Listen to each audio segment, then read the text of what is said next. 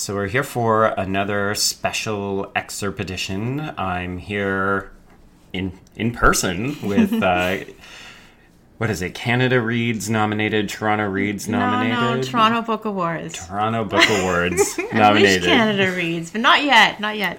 She's working on it. So I'm here with Canadian author Carrie-Anne Leung, and we are here to discuss your first book, The Wondrous Woo. Yes.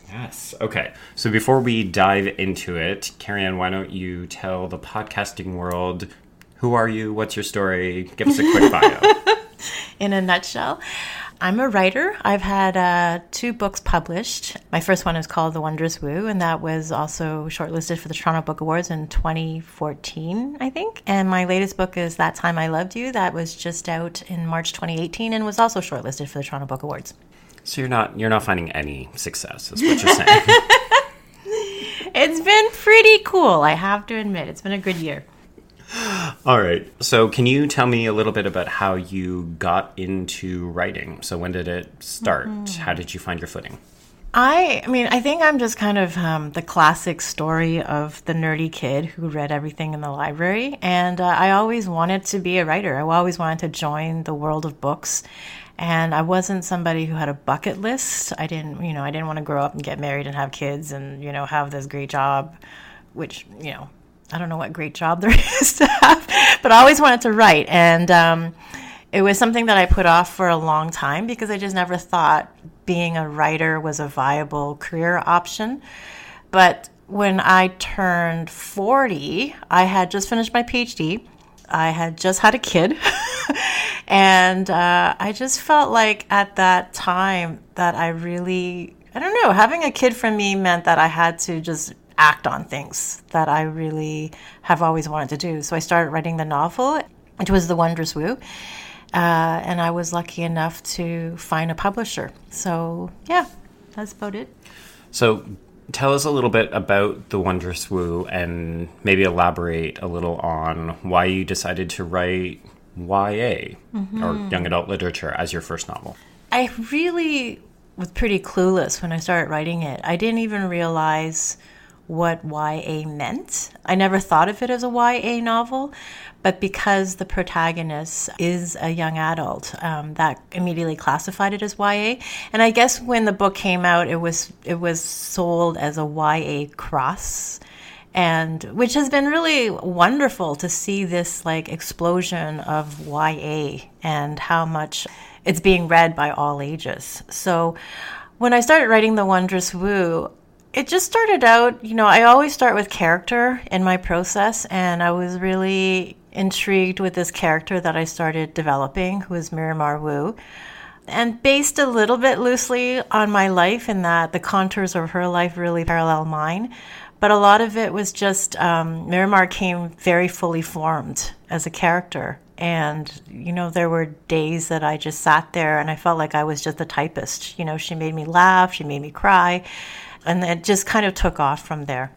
So you mentioned that she's partially inspired by you, but you also feel like she's her own individual person. Can you elaborate a little bit on how your own experiences ended up informing the character or maybe the larger arc of the novel?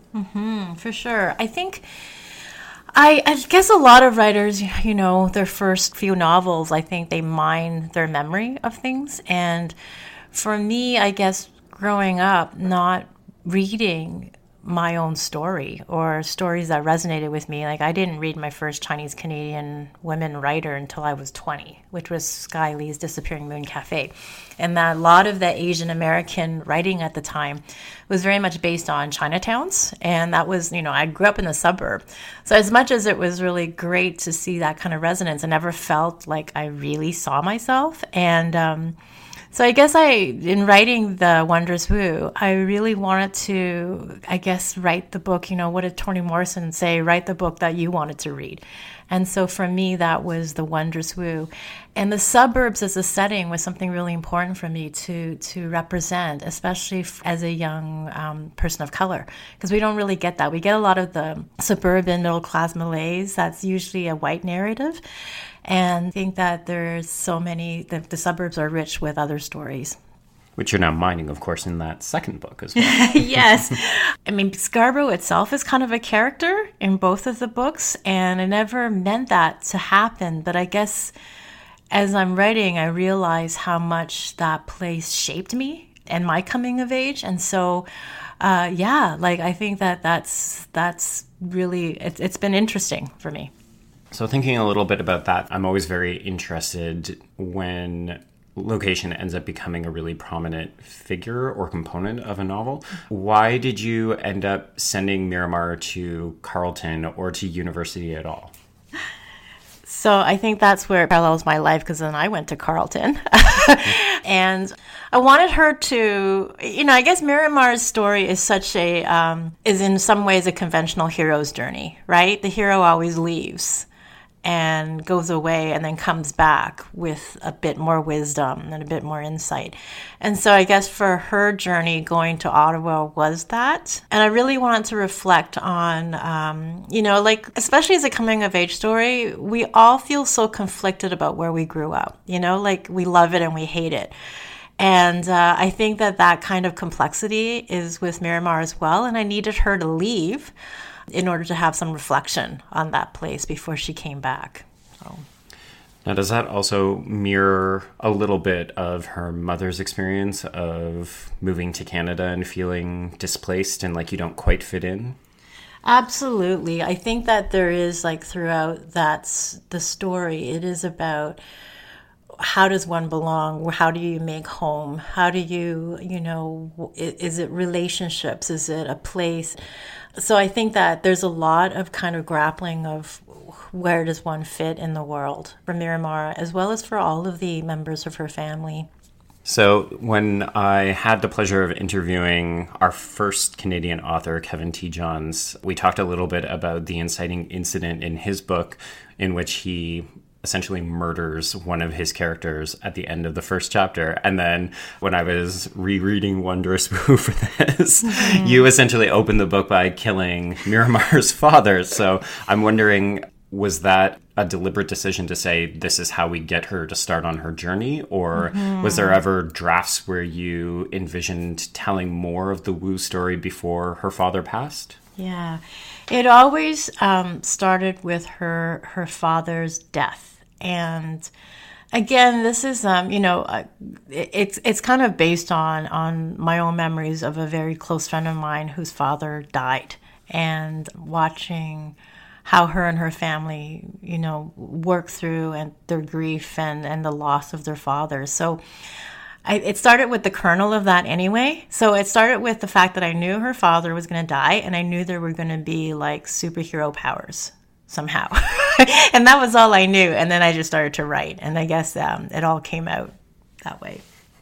Okay, so my next question was definitely about the powers, because it doesn't feel like it came out of left field, but it's an exciting development that the first time I read the book, I was just like, oh, wow, okay. And now we suddenly got this in there. And the book really takes on a different kind of... It goes on a different direction than I was expecting it to go as a result of that. So what's with the powers? I think, first of all, I just love magic realism. Yes. I just love that. I just love magical elements in fiction.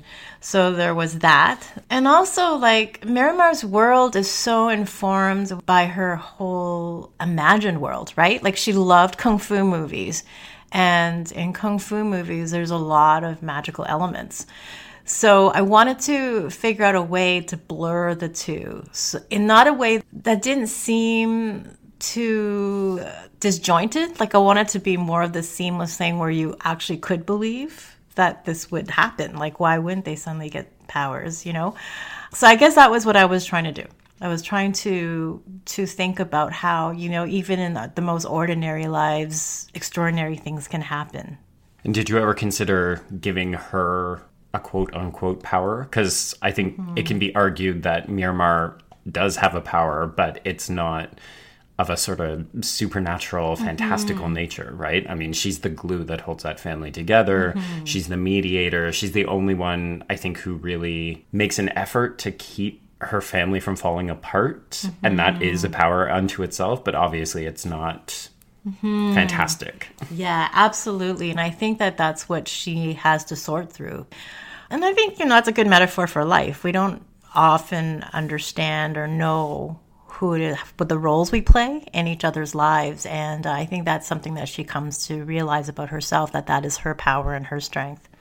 So taking a step back from the book itself, can you walk us through what the writing process was like for you? How long did it take? Did you find out more about yourself by how you like to write, or what your process was, essentially? Yeah.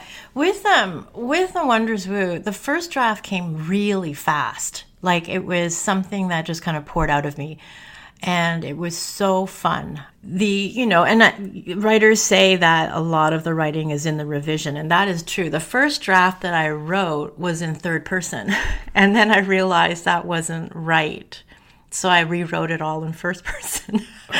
So it's, the revision, and it takes a lot of tinkering, right, in order to settle on all of those really important things like perspective and so forth. So the first draft came really fast and it was really fun, but then it was all the revision that was really the grunt work of things. And are the revisions halfway near as fun? No, because the thrill of the first writing is always way more fun, right? Like, for me, and that depends. Like, I talk to some writers who labor on every line, right? And that is not me. For me, I need to get the story down first and then go back and work on the other things. And there's pleasure in both. But I've learned a lot about how revision is so much of the writing. So after you had the book locked down, what was the next step? So this first book, The Wondrous Woo, is with an independent publisher. And then the second book is actually with HarperCollins. Yeah. Okay, so can you, obviously, however you feel, however much you feel comfortable sharing, what's the difference like working with an independent publisher versus a major publisher? For sure. Well, first of all, when I finished The Wondrous Woo, it spent more than 2 years on slush piles. I need to say that first. Publishing is slow, really, really slow. And there were, promising leads by publishers who asked for the full manuscript, but it just kind of sat there for a long, long time. And when Inanna, which is a feminist press in Toronto, decided to sign me, I was just overjoyed. So with Inanna, it's they have 1.5 staff full time, and it's a labor of love. It was very much a labor of love. I felt like the manuscript and me as a writer was really cared for. We didn't have a lot of the money to back us up. There's no publicist, but it was so much a labor of love. So I learned a lot about what it meant to do my own promotion and, do the hustle, really. Which is often not a comfortable thing for writers. Self-promotion is really hard. A lot of us are just kind of introverts, right? And contrary to popular belief, I'm pretty shy. I am, especially about getting my own work out there. It's daunting. So I learned a lot about that. So when I signed with HarperCollins, I was nervous because, it's a machine, right? HarperCollins is a well-oiled machine. And one of my first meetings with HarperCollins, my agent came with me and we sat in the boardroom with a table full of people who were by team. And that included marketing, social media, my publicist, my editor. It was really a very different feel. But what I've really learned also is that the relationship between the writer and the editor is so important. And I love my editor at HarperCollins. She made me feel that she had a lot of respect for the work. And our editorial editing experience was so good that she was always so respectful of the integrity of the work that I never felt worried about it in her hands. So for me, I just feel like I've been really lucky at both places. And it really is based on my relationship with editors who have cared about my book not just as a commodity, which is what I was worried about going into a big press. So I just been lucky that way. Yeah, because it really is a labor of love. I mean, as an artist, you're almost squirreled away working on the secret world, and then there comes a time when you have to share it and get feedback and think about, okay, now we have to figure out how to sell this to people. And that, I think it can be uncomfortable, right? Absolutely. And it requires another kind of brain, right? So you're the person who's the creative, but then the business mind comes in, your agent, right? And the publisher. And it's a very different mind that they are using to think about your book. They're thinking about markets, that who will buy this book, who will read it, how will it be placed, who will review it. There's all these questions. Like even with the cover, like with Wondrous Woo, my friend designed that cover for me, right? Really? And Anana was like, okay. Whereas with the second novel, That Time I Loved You with HarperCollins, like it was a whole marketing team that then did focus groups and then showed me this is what the cover will be, So that's kind of the differences. So it requires a lot of trust working with a big publisher as opposed to like more control with a smaller publisher. So as we mentioned off the top, the quality of the writing is so good that you have been shortlisted for multiple awards. So can you walk us through what that awards process, or maybe even like what the season is like, what the pole dancing ends up being? That's a good way of putting it. It is pole dancing. So what is the difference? So again, because I was with a smaller press, what happens is like you don't get access to a lot of things like the festival circuit and, like a lot of things. But what the being nominated for the Toronto Book Awards did for the Wondrous Woo was it gave me a lot of free press. They sent a film crew to create a trailer for me. So I had like a free trailer and a free interview. They gave me a stage at Word on the Street. Excerpts of it was published in the Toronto Star. So it really gave a big boost to the book, whereas a lot of books in smaller presses kind of it's really hard to fight for that kind of attention. So that was really great. And then with That Time I Loved You, it is right away, I was invited to all the major festivals and all kinds of these opportunities that just came automatically without me having to go out and hustle a lot. Is that also because of the goodwill generated from the first book? It's the difference from being an unknown author compared to, as soon as the second book was announced, people were on the lookout for it and they probably wanted to get their hands on it. One would hope, Joe. That's a very nice way of looking at it. I hope so. It's hard to know, right? I don't really have a really good perception of the book in the world. I really don't know. I went to the Vancouver Writers Festival and it was so fun that I was really just fangirling everybody.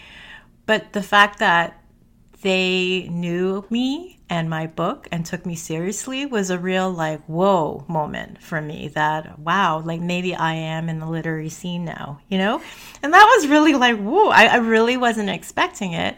And that's part of me, it's kind of a disconnection. I don't know if writers really know how they are. Or maybe I'm just clueless because this is I'm not so savvy about the industry yet.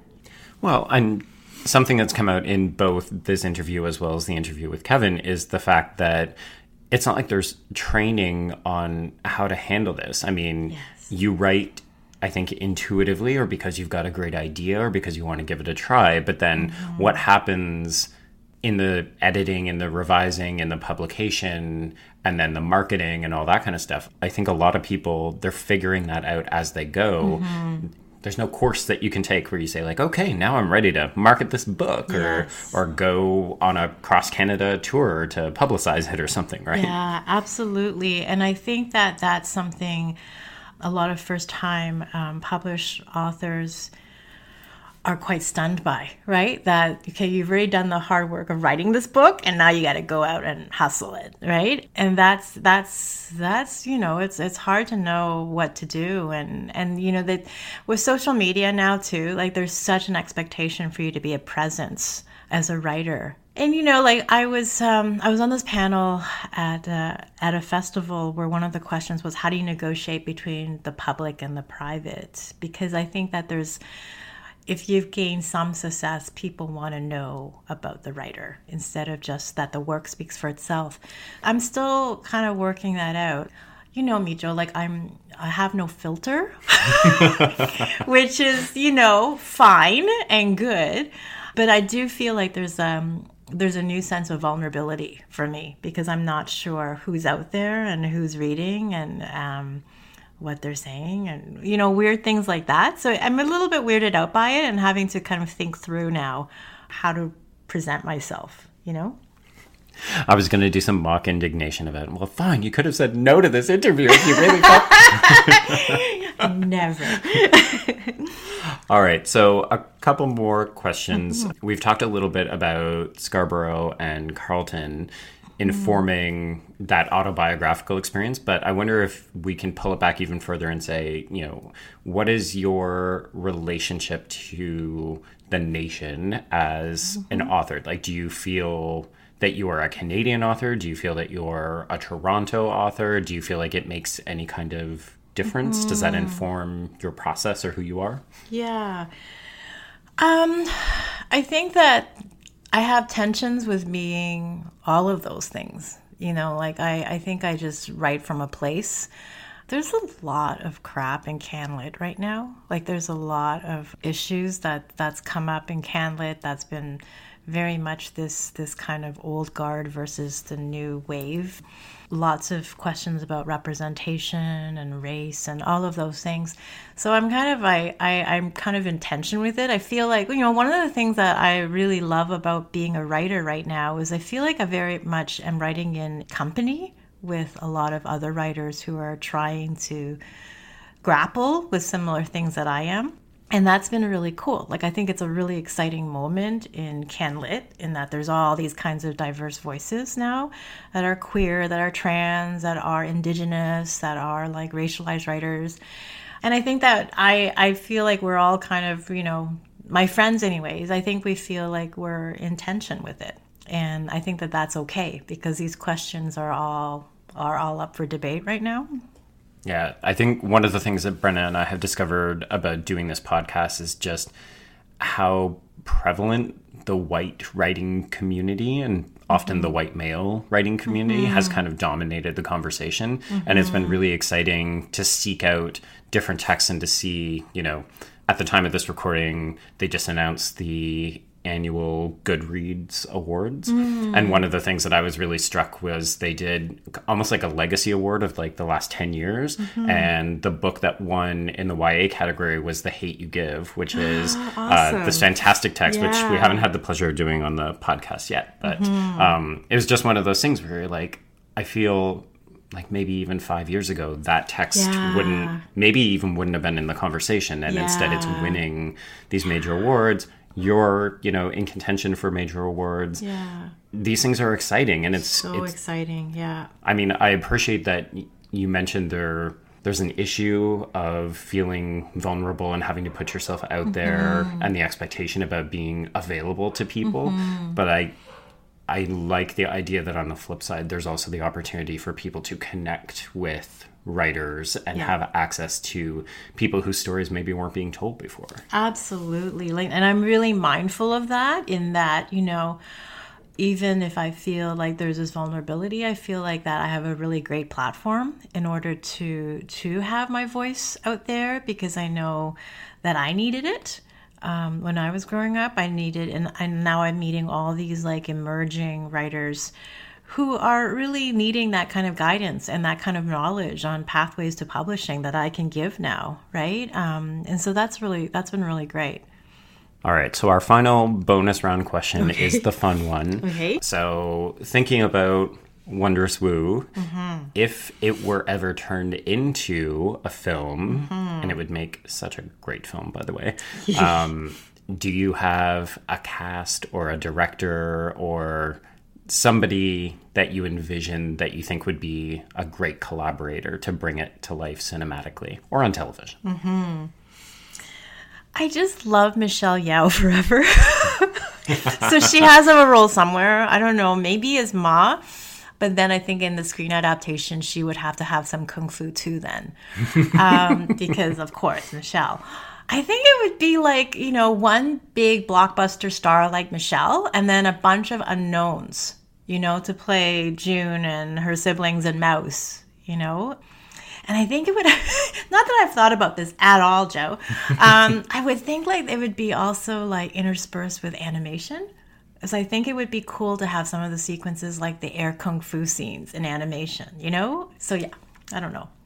I love that animation idea. Yeah. To be honest, even I think it fits really well with the cover as well. Yeah, absolutely. Let's make it happen, world. Call me. So if people did want to get a hold of you, how might they reach you or where can they follow you? Sure. I have a website. So it's just www.carrieannleung.com. And you can go find all my contact information on that page. Okay. And we'll link to that in the show notes so that people can get to it easier. Thank you. All right. Thanks so much, Carrie Ann. Thank you.